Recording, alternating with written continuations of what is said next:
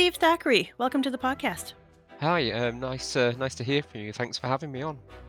Great. I want to preface this by saying that you are a doctor, so PhD, but you're an ecologist, and so therefore most ecologists don't use the prefix doctor, do they?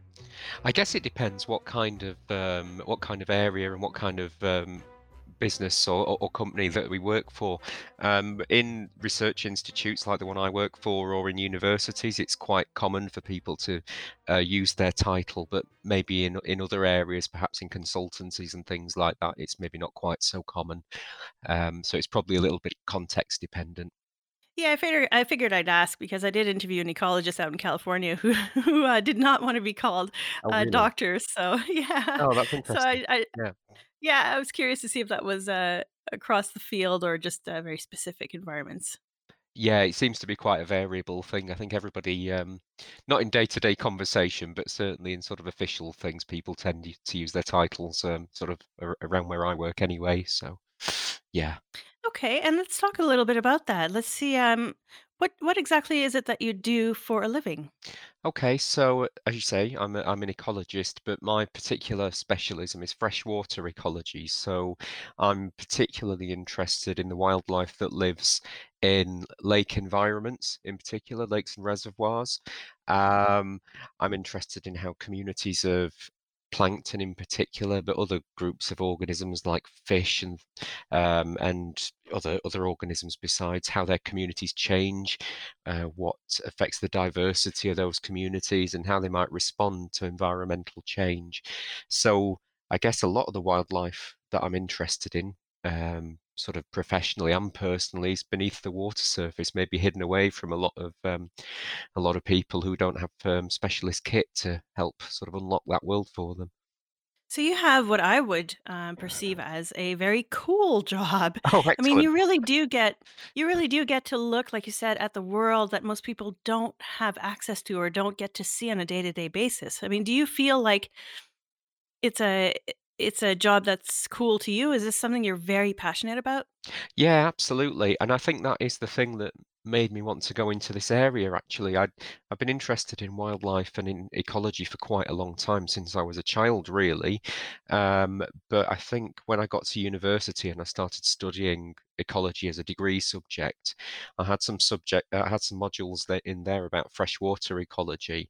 And that's what really brought it home to me, that there are all these different creatures and all these different things happening below the water surface in places that aren't really desperately obvious every day.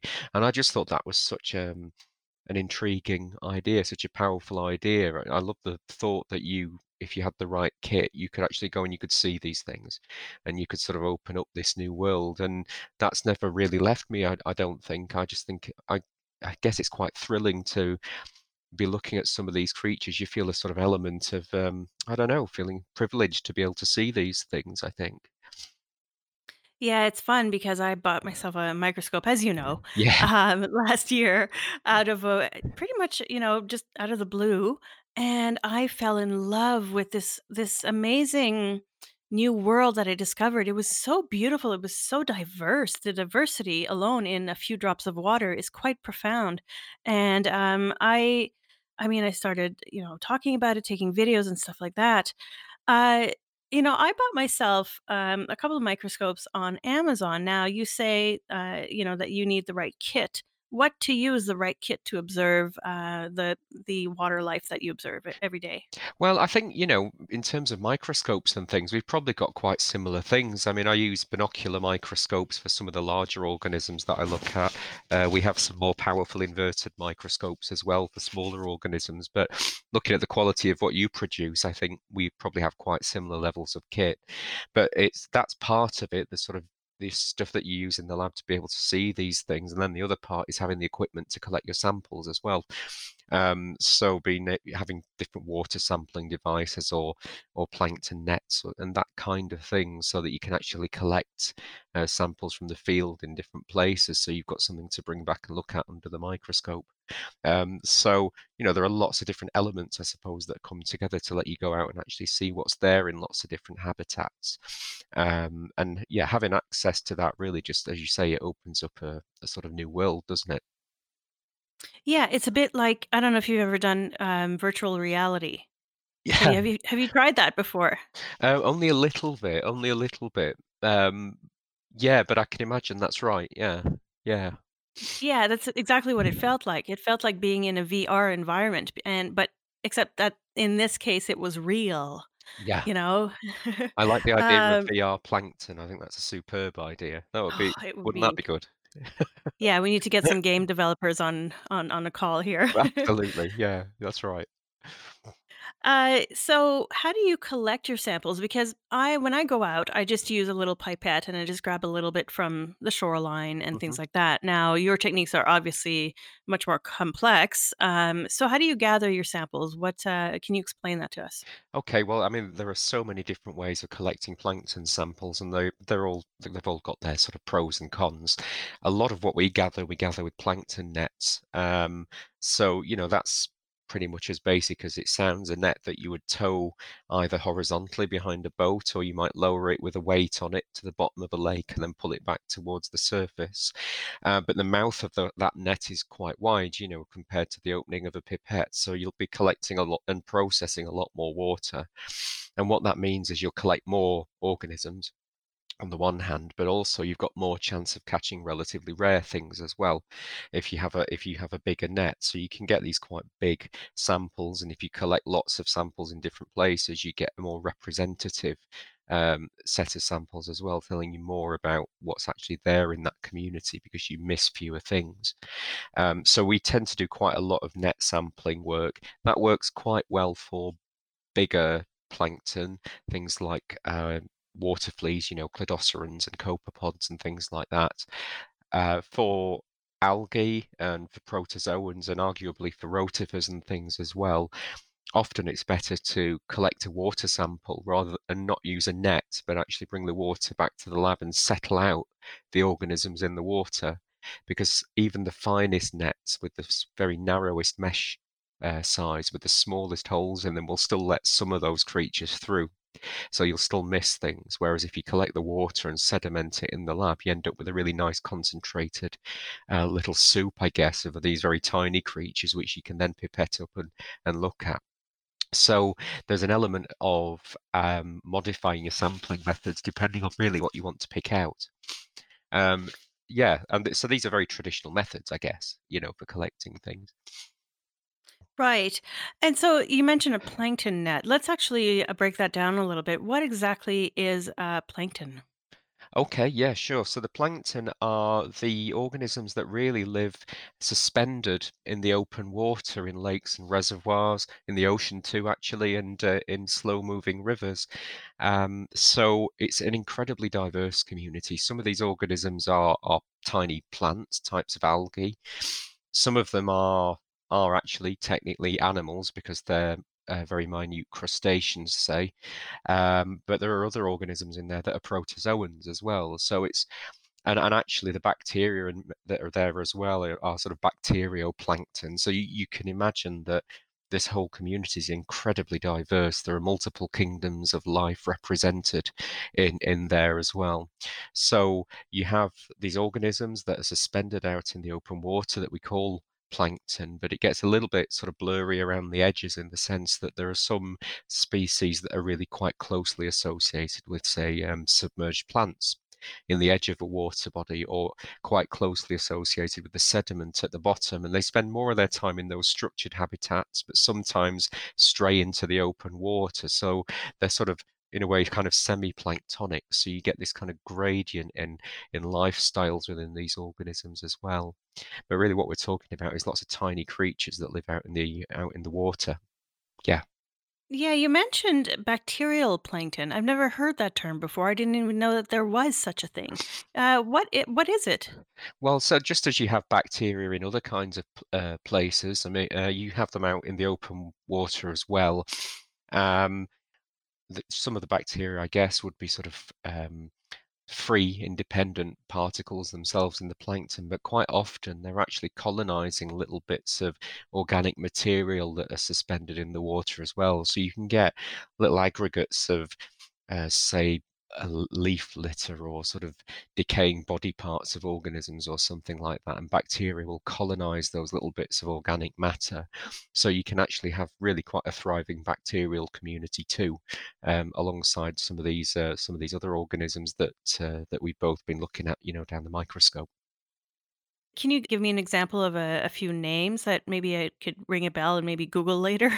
Oh gosh, I'm not an expert on bacteria, so I'd probably have Oh, to do okay. the same as you, I was actually. curious. I had to ask, you know. Oh yeah, absolutely, absolutely. So why do you look at plankton?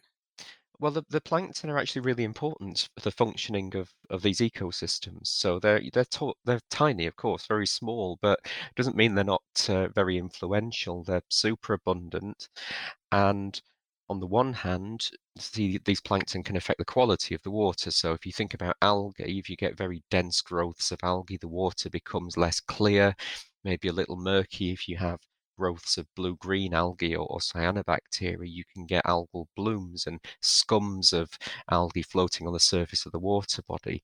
All of this can have an effect on the wider habitat.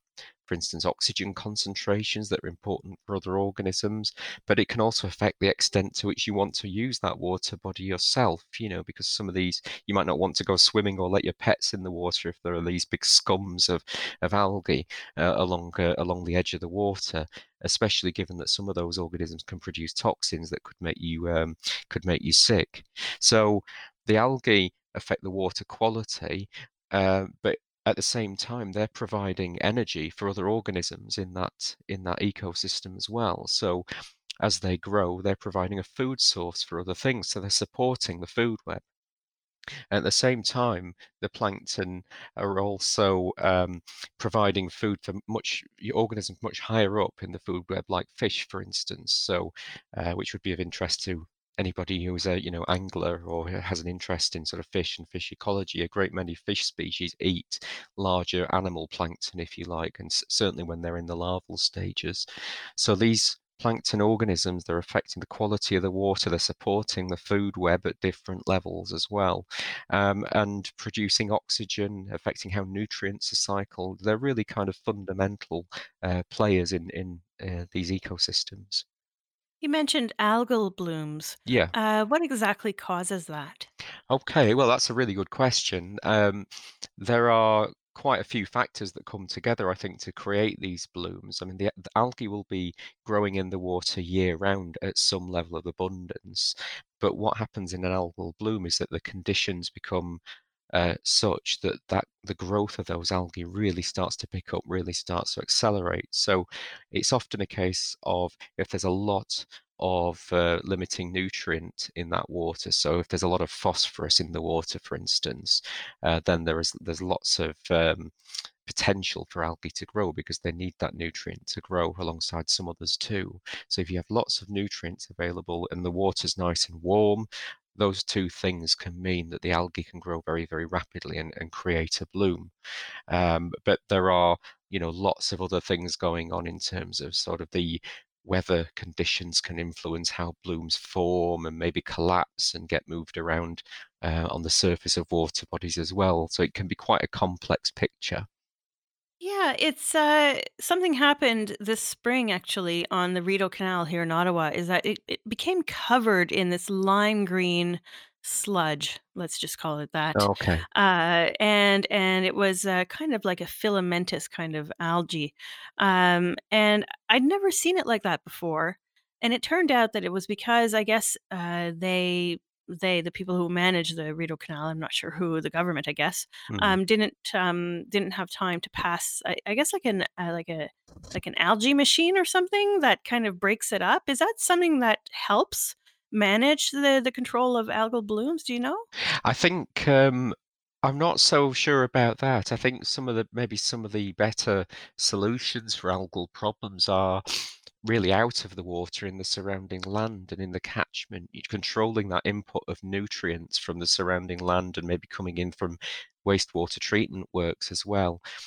You're really cutting off the resources that the algae use if you can control that input of nutrients. And it's probably one of the sort of single most important things you can do really to control those algal blooms.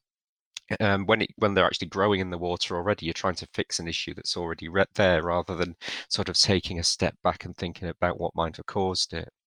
Ah, okay. And so when you say nutrients, what exactly are you talking about?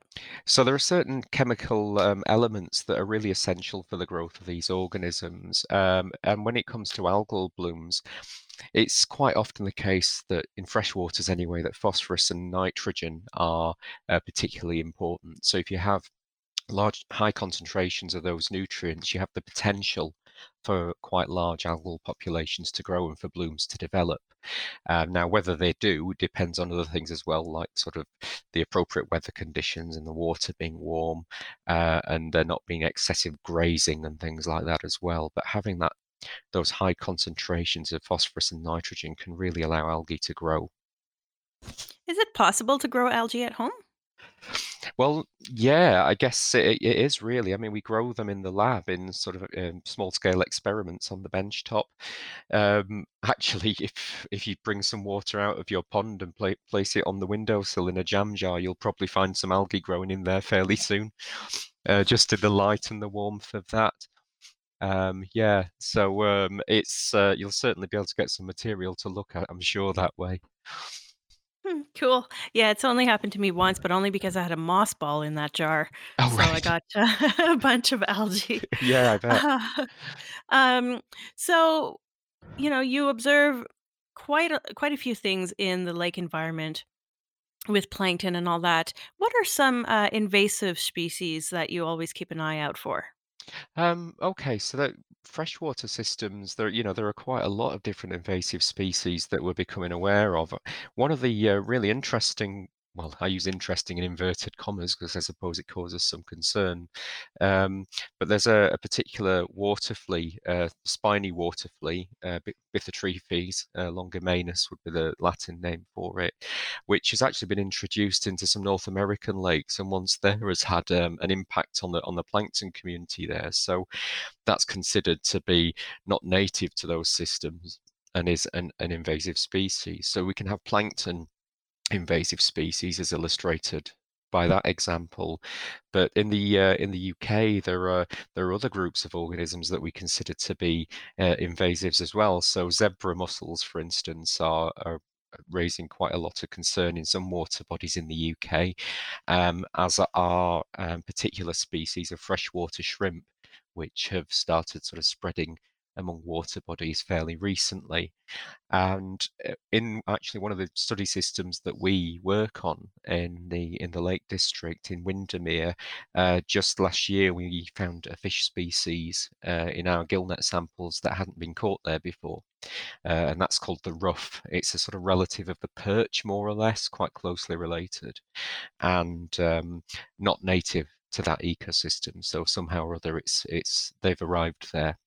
And ruff are quite potentially quite impactful species. They can reproduce quite early in their lives, and actually more than once a year. They can actually have quite high population growth rates, and they can also feed on the eggs of other fish species. So you can imagine that there can be a cause for concern if they, really establish in a new environment.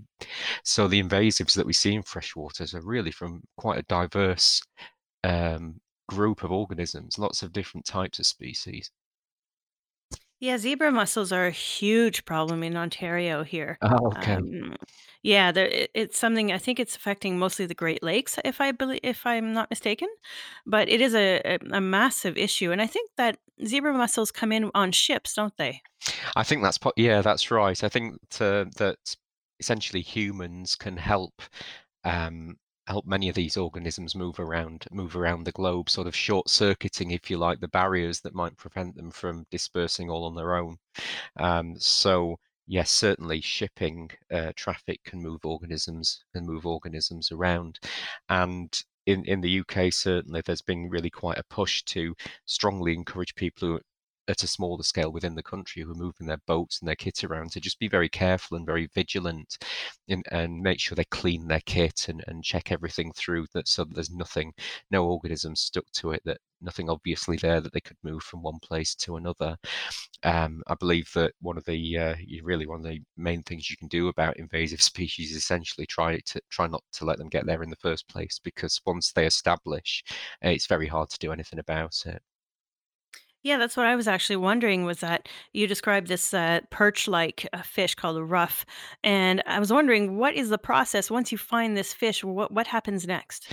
Well, it's very early days. We've caught just a couple of specimens of it, and now really, once now it's in that system, there's not really much we can do to sort of remove all the rough, such as they are, however many there are, from that system. We just have to now see how their populations develop, and I think that it's not a foregone conclusion, by the way, that once a new species arrives somewhere, it's definitely going to establish, reach huge numbers, have an enormous impact. That can happen sometimes, of course, but sometimes ecosystems have a degree of resistance around them and can resist a new species arriving and establishing. So, and the way that might happen is that the species that are resident, if you like, the ones that are already there, might really strongly compete with the new species that arrives, or there might be predators of it, or there might be parasites there that then attack the new species that arrives. So there are these kinds of these areas in which this new ecosystem could potentially resist this inward movement of new species, and it's a hugely complex picture, and uh, I guess we just have to see how things develop from here on in, whether that population will establish or whether there'll be mechanisms there that stop them really achieving great numbers. Oh, that's really fascinating. Yeah, I hadn't thought about the kind of wait and see approach that is necessary to really monitor. Essentially, you're monitoring now, is what's happening, right? That's right. Yeah, I mean, monitoring these systems is incredibly important because that's how we build our understanding of how they function. So, actually, in freshwater ecology, one of the interesting features of long-term monitoring schemes is that they have this tradition of really monitoring lots of different aspects of the environment all in the same place at the same time. So, we tend to go out and look at physical things like water temperature and light penetration, also chemical things like nutrients and oxygen, and lots of different biological measures too. So we try to get this, I guess, this kind of whole ecosystem picture of how things are changing. And when you gather data like that and you interpret those data and you do some sort of statistical analysis and some modeling, you've got a chance then to learn how the system works, to try and understand what the mechanisms are that govern how that system works. And you can use that understanding then to sort of suggest maybe future approaches to management of water bodies. So those long-term data sets are really ever so important in terms of teaching us how the systems work. You said light penetration. That's something I'd never even thought about. So, if you were monitoring a lake that at the time had very short trees, and then the trees grew over time, let's say over a 30-year period, and now there's less light coming into the lake, would that cause a problem? So if you have less light penetration, yeah, I mean, there are all sorts of ecological responses to that. So I guess with the tree example, it would probably have to be quite a small water body for the trees to cast shade across the surface of it, if you see what I mean. Um, but there are other things that cause reductions in light penetration. So for instance, if you have a lot of coloured organic material washing in from the soils in the surrounding land, that can give a sort of brown staining to the water, which then prevents light penetrating very deeply. Now, if you have less light penetration, actually, that makes the environment a little bit more difficult to live in for organisms like algae that photosynthesize. So you're reducing the amount of light available for those organisms, and it could be that light fails to reach the sediment of a water body where it used to reach there before. So any plants growing there may then have a hard time actually photosynthesizing. So changes in underwater light can affect that balance between, where is the primary production? Where is the photosynthesis happening? Is it happening in the water? Is it happening on the bed of the lake? Is it both? It can really affect that balance by just affecting how far in the light goes. And I guess behind the scenes of these big bulk changes in how much algae you've got or how many plants grow, you'll get different species in those different kinds of contexts. So some species are really quite well adapted to low light conditions. They have features that allow them to be efficient at absorbing light in those situations, whereas other species really don't. So you're actually really encouraging a sort of turnover in the community, a change in which species are there and dominating. Hmm. Now I'm curious. Do you guys monitor things like disease? Like, is there such a thing as a disease that could come over and kill a lot of the plankton in a lake? There are diseases out there, so it's not something I've personally looked at, but there are indeed people that do look at parasites and diseases of planktonic organisms. So there are bacteria that will colonize zooplankton, things like Daphnia species, for instance. There are fungal parasites that would infect certain algae, certain diatoms. So there are certainly diseases in those systems which could potentially have an impact on the populations of plankton, either by killing individuals or by affecting how they grow and how they reproduce. So there's that whole, yeah, those kind of host parasite, host disease dynamics are all happening in these systems as well. Steve, what's your favorite creature? Oh, well, now I'm so obviously I'm a little tiny bit obsessed with planktonic organisms, as you might have picked up. So I think I'm probably not going to be awfully popular, but I think Bithytrophes, which is sadly this invasive species in North America, is in its home range where I am. It's one of my favourites. Um, it's a really striking looking creature. It's a lot of zooplankton, animal plankton organisms, the sort of crustacean things, are maybe a millimetre or two in size, but these are rather longer because they have a really long tail spine, which is really sort of very, very striking, and grasping limbs. They're predatory organisms, so they have these grasping limbs for capturing their prey and these enormous bug compound eyes. So you can imagine they're quite alien-looking things. And I just find them really very striking. But yeah, I know there'll be a lot of people who aren't as keen on them as I am. Sorry, Steve, can you say their name again for me? Bithytrophes. Biffus. Sorry, say it again? So it's Bithytrophes. I don't even know if I could even say that again. Uh, do they have a common name?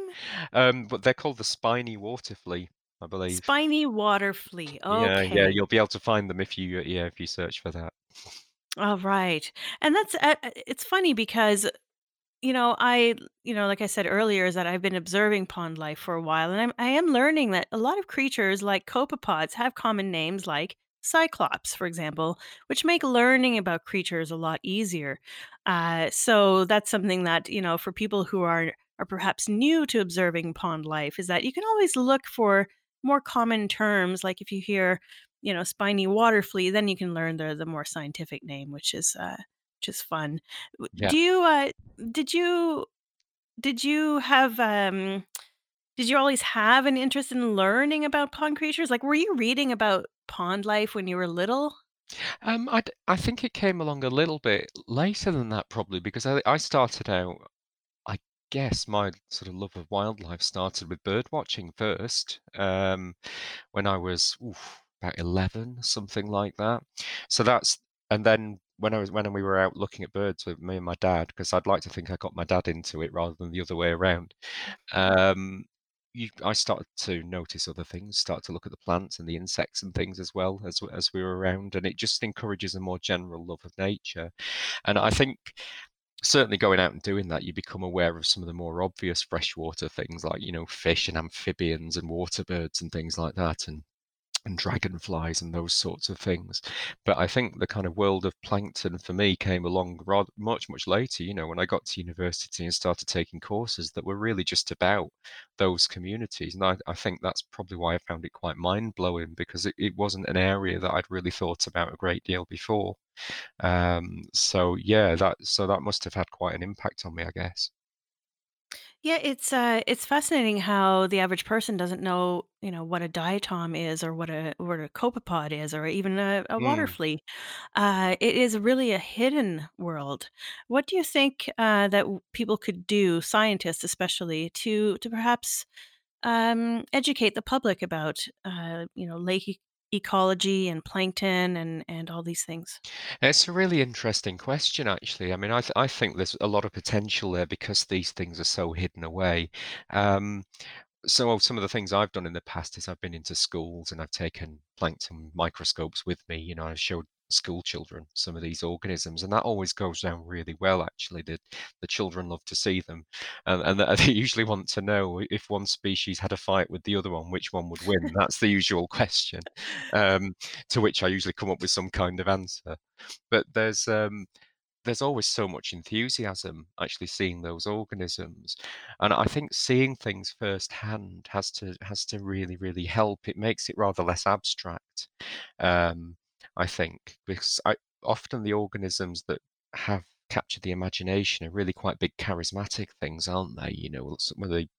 Some of the conservation relevant species, the sort of flagship species we see, tend to be quite big charismatic things, and there are these super charismatic microfauna, if you like, there as well. And I think we just got to sort of maybe build some familiarity with what they are and how they look.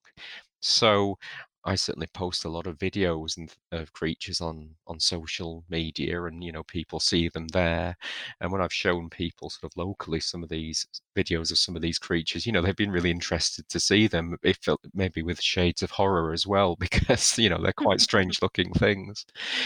So I think it's sort of going out there and showing people what these things look like, and talking to them about the importance of these organisms as well. So we would have to go beyond, look at this, it's a curiosity. Aren't these things just interesting? Because they are, of course, but to sort of go from that to, and by the way, these things have an effect on the quality of your water, or these organisms actually feed the fish that you might like to go angling for. Trying to bring it into people's everyday lives must surely be part of the issue, I guess.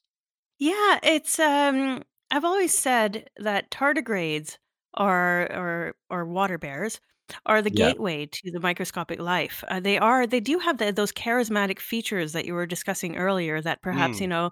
people are used to seeing baby lions and blue jays and stuff. I think tardigrades are probably one of the key creatures that scientists can use to really kind of introduce people to that world. One of the questions that came up once when I was showing, I think it was on a Twitch stream or something. I was Mhm. showing people tardigrades, and someone asked me, "What is the purpose of a tardigrade?" And I did not have an answer to that. Would you have an answer to that? Well, I'm not sure that they sort of have a purpose in that sense. I think tardigrades, like everything else, have evolved to exist in for a certain set of circumstances, in response to a certain opportunity. These organisms have adapted and evolved to be able to survive, and their ultimate purpose is to reproduce and keep going, isn't it? Mhm. So these organisms have filled the available niches, the available spaces, if you like, for them in the natural world, and I guess that is their purpose, to do that and to continue to reproduce.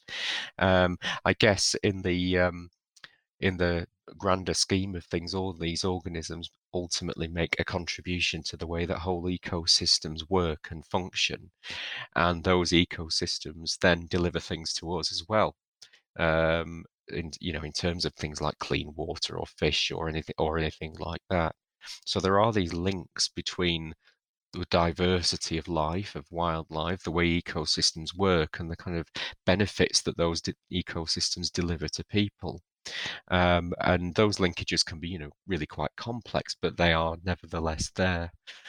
But you're absolutely right. Tardigrades have really made it in that sense. I'm certainly aware that there are a lot of people that would know what a water bear is, even if they really weren't familiar with any of the other things that we talked about, during this conversation. Yeah, it certainly helped that it's been on, Star Trek and all these kind of pop culture, Yeah, true. references. We need a Star Trek episode about, copepods now, maybe, Oh, yes, please. Yeah, that would be good. Yes. Uh, so have you still on the subject of tardigrades, because now I'm very, very curious. Have you ever picked up any tardigrades in your lake samples? Well, not in my lake ones, but I have picked them up in my pond at home actually. I know I think probably in the lake ones we're just too far from the edges. You know, our samples are taken right out in over the deepest point of the lake, and the tardigrades are going to be closer to vegetation and edges and things like that. But in my little pond, or indeed actually on just clumps of moss on tree trunks and things, I've certainly found them in those kinds of places. So that's quite a good thing to do actually, to just take a little bit of water and just I guess use your pipette to suck water up and down on a clump of moss, and you'll probably dislodge some tardigrades and some Deloid rotifers and things that way as well. So I've sort of gone out and found them for fun, if you like, recreationally rather than professionally. Yeah, Yeah, that's one thing that I mean, you and I both nerd out on, it's this, we kind of sometimes kind of, exchange likes on posts of what we yeah, find in, in yeah. That's local right. environments. Well, that's Uh, right. One of the things I do want to bring up, because a lot of your research, does really touch on the topic of climate change. Okay. Yeah, yeah, Yeah. And so, how exactly does your research impact or touch on the topic of climate change? I know that you do uh, officially research how stressors impact freshwater lakes. So, yeah. what does that information tell us about how the Earth is changing?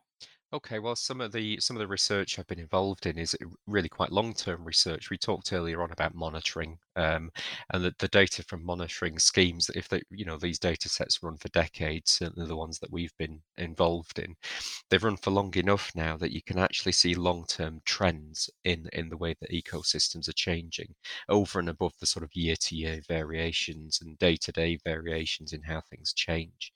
And we know from our long-term water temperature records from lakes in the English Lake District that temperatures have been rising. And we actually, when we last looked at the data, just to look at these kinds of questions, we discovered, I think, that around 4 or 5 of the warmest years in our data set had occurred since the year 2000 for those lakes. So you could really see that over time there was this shift towards warming.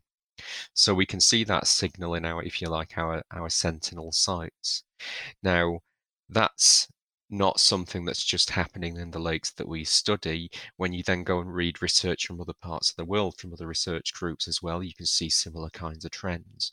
And there are now increasingly more and more quite large scale studies where people have brought together data sets all across the world into the one piece of research to say, okay, well, actually, we can see on balance that warming is happening in fresh waters. And yes, there's variation in the rate of warming, but on average, we can see the signal. We can see that it's happening.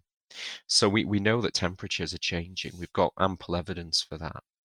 But we can see other things happening in these systems as well alongside the changes in water temperature. And actually, one of the areas I've been involved in is looking at the passage of the seasons, if you like. So the time of year at which a particular biological event happens. So in the dry land environment, it might be the time of year at which birds lay their eggs or plants flower. Underwater, it's the time of year when algae reach their peak abundances, or when water fleas peak, or when fish spawn, or those kinds of seasonal events. And when we've looked at long-term records of those, we've seen a shift in lots of cases towards earlier seasonal events, and that is one of the well accepted fingerprints, if you like, of a climate change impact on the natural environment. And essentially, because warming increases rates of biological processes, it speeds up biological rates. And on top of that, temperature is used as a cue by lots of different species to time their seasonal activities as well. So we're seeing warming, but we're also seeing a response in organisms. They're shifting the timing of their seasonal behaviors earlier and earlier. And that's given us now that feel for, oh, okay, so there's an impact as well. So these long-term data sets are really now showing us that that's happening, and those kinds of changes, we see them all across the world in different locations. So we know it's not just something about the peculiarities of a particular lake that we're looking at in a particular part of the world. It's rather bigger than that. So we know there's warming. We know there are responses to warming. Do we know the causes of warming? So So, bearing in mind I'm not a climate scientist per se, but there is now overwhelming consensus among climate scientists that not just that warming is occurring, but also that humans have made a contribution to that. There's an anthropogenic contribution to warming as well. So there's a great deal of confidence now in that link. And actually, the reports produced by the Intergovernmental Panel on Climate Change, the IPCC, really make that statement. And there's usually a rather, there are usually quite a lot of press releases, a lot of media activity around when those reports are released. So in that sort of environment, in that scientific community, there's now a great deal of consensus about that issue. We all know, I mean, I think we all know at least one person who's a science denier or who's kind of starting to veer that way. It's Okay. becoming more and more popular, I find, at least in North America. Steve, as the person, not the scientist, but also a scientist, how do you deal with listening to people hear about or talk about, climate change denial and things like that? Yeah, it's an interesting one, isn't it? Because people will express their opinions, of course, always. So I guess I've had those kinds of conversations, and I've just gone to the evidence, I guess, in those conversations, and I've been in that position, I guess, where I can say, well, look, I work in a related area, and I've read some of the evidence, and these are the things that we're seeing. This is why people are saying that. It's not a matter of belief. There's evidence there that these changes are happening, and I try to have that conversation that there is evidence these things are actually happening, and really try to address it from that kind of perspective, really. Um, because you have to, I guess, if you any frustration you might feel, you have to sort of try and put that to one side and have that kind of rational conversation about, okay, well, here's the evidence. This is why I'm saying that this is happening. Yeah. Makes sense. What do you do for fun on weekends? Oh, well, sometimes fun's allowed, isn't it? Yes. Um, so I have a few things I like to do. I mean, we've talked about me going out and sort of seeing nature and things, and that's certainly part of it. But I play the guitar a little bit, and I like drawing. I'm quite keen on art, so I particularly like drawing with pencils and with ink. So sometimes wildlife things, sometimes just things that I don't know, just pop into my head, I guess. But I find it very therapeutic, actually, to be able to spend some time doing something like that. I think there's something about creative things that draws your mind to that moment. It's almost a kind of mindfulness, I think, to be able to focus in that way. So I really enjoy doing things like that. Yeah, you posted these beautiful drawings of human eyes in various forms of expressions. Oh, thank I you. found that very, very charming and quite fun. Do you endeavor to create paintings later on, or how do you want to pursue your drawings?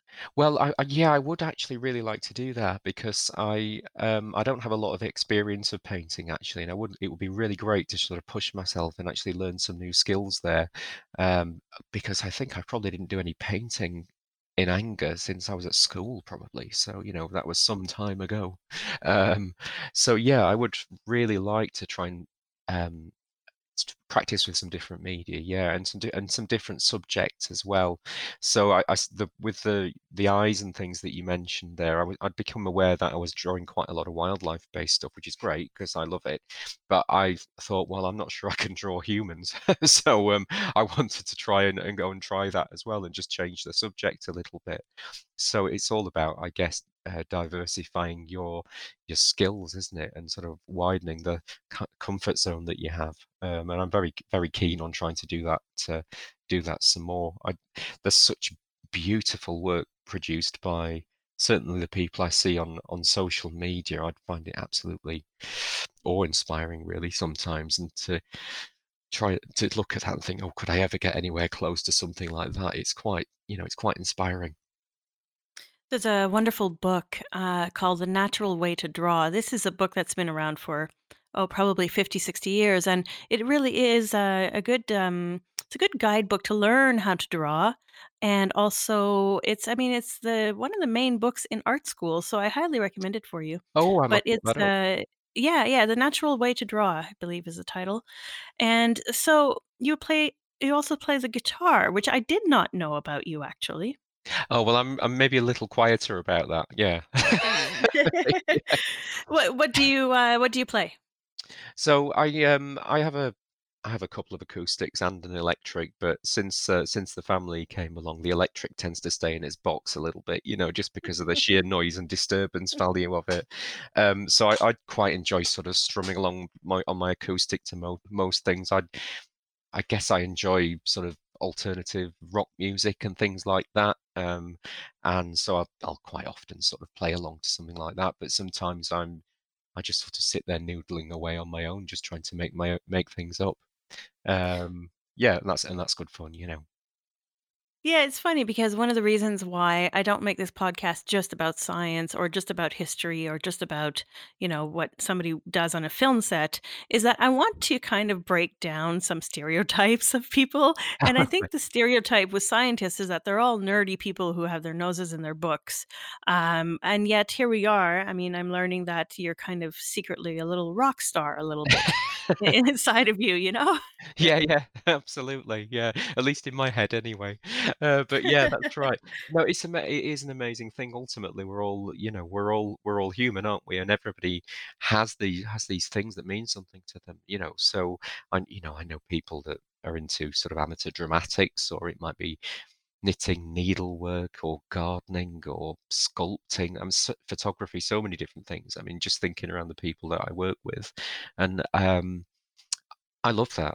I mean, I love the fact that these people have that about them. That you know you see them in one capacity at work, and you talk about certain things, but to find out that they've got a passion, they've got something else that they really care about, it's a wonderful thing. It's another way of that you sort of connect with someone, isn't it? And yeah, absolutely. We're not. I suppose we haven't. Many of us have got an element of mad scientist about us, but there's maybe a little bit more to it than that. Yeah.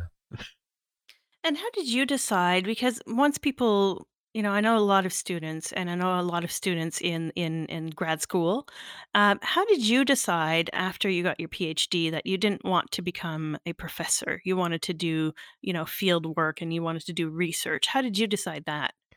Um, I suppose when you go through your PhD, you do actually experience quite a lot. A PhD is not one sort of homogeneous thing. You have to practice a lot of different skills in going through a typical PhD project. So certainly in an ecology PhD where you've got a mixture of say field work and lab work, and you're analysing data, and then you find you've got to be a writer and a public speaker, and you've got to do some design, and you've got to manage a project, and you know you've got to do a lot of different things. And I suppose if you haven't sort of been through that PhD experience, maybe that's not so obvious, but PhD researchers do so many different things. And that what that means, I guess, is that you get a feel for which of these things are enjoyable things, you know, and which things you would want to continue. And for me, going through my own PhD, just sort of being out in the field and gathering data and looking at the data from those field campaigns, that was something that I really enjoyed, and I wanted to do more. And I guess everyone takes different experiences from that journey.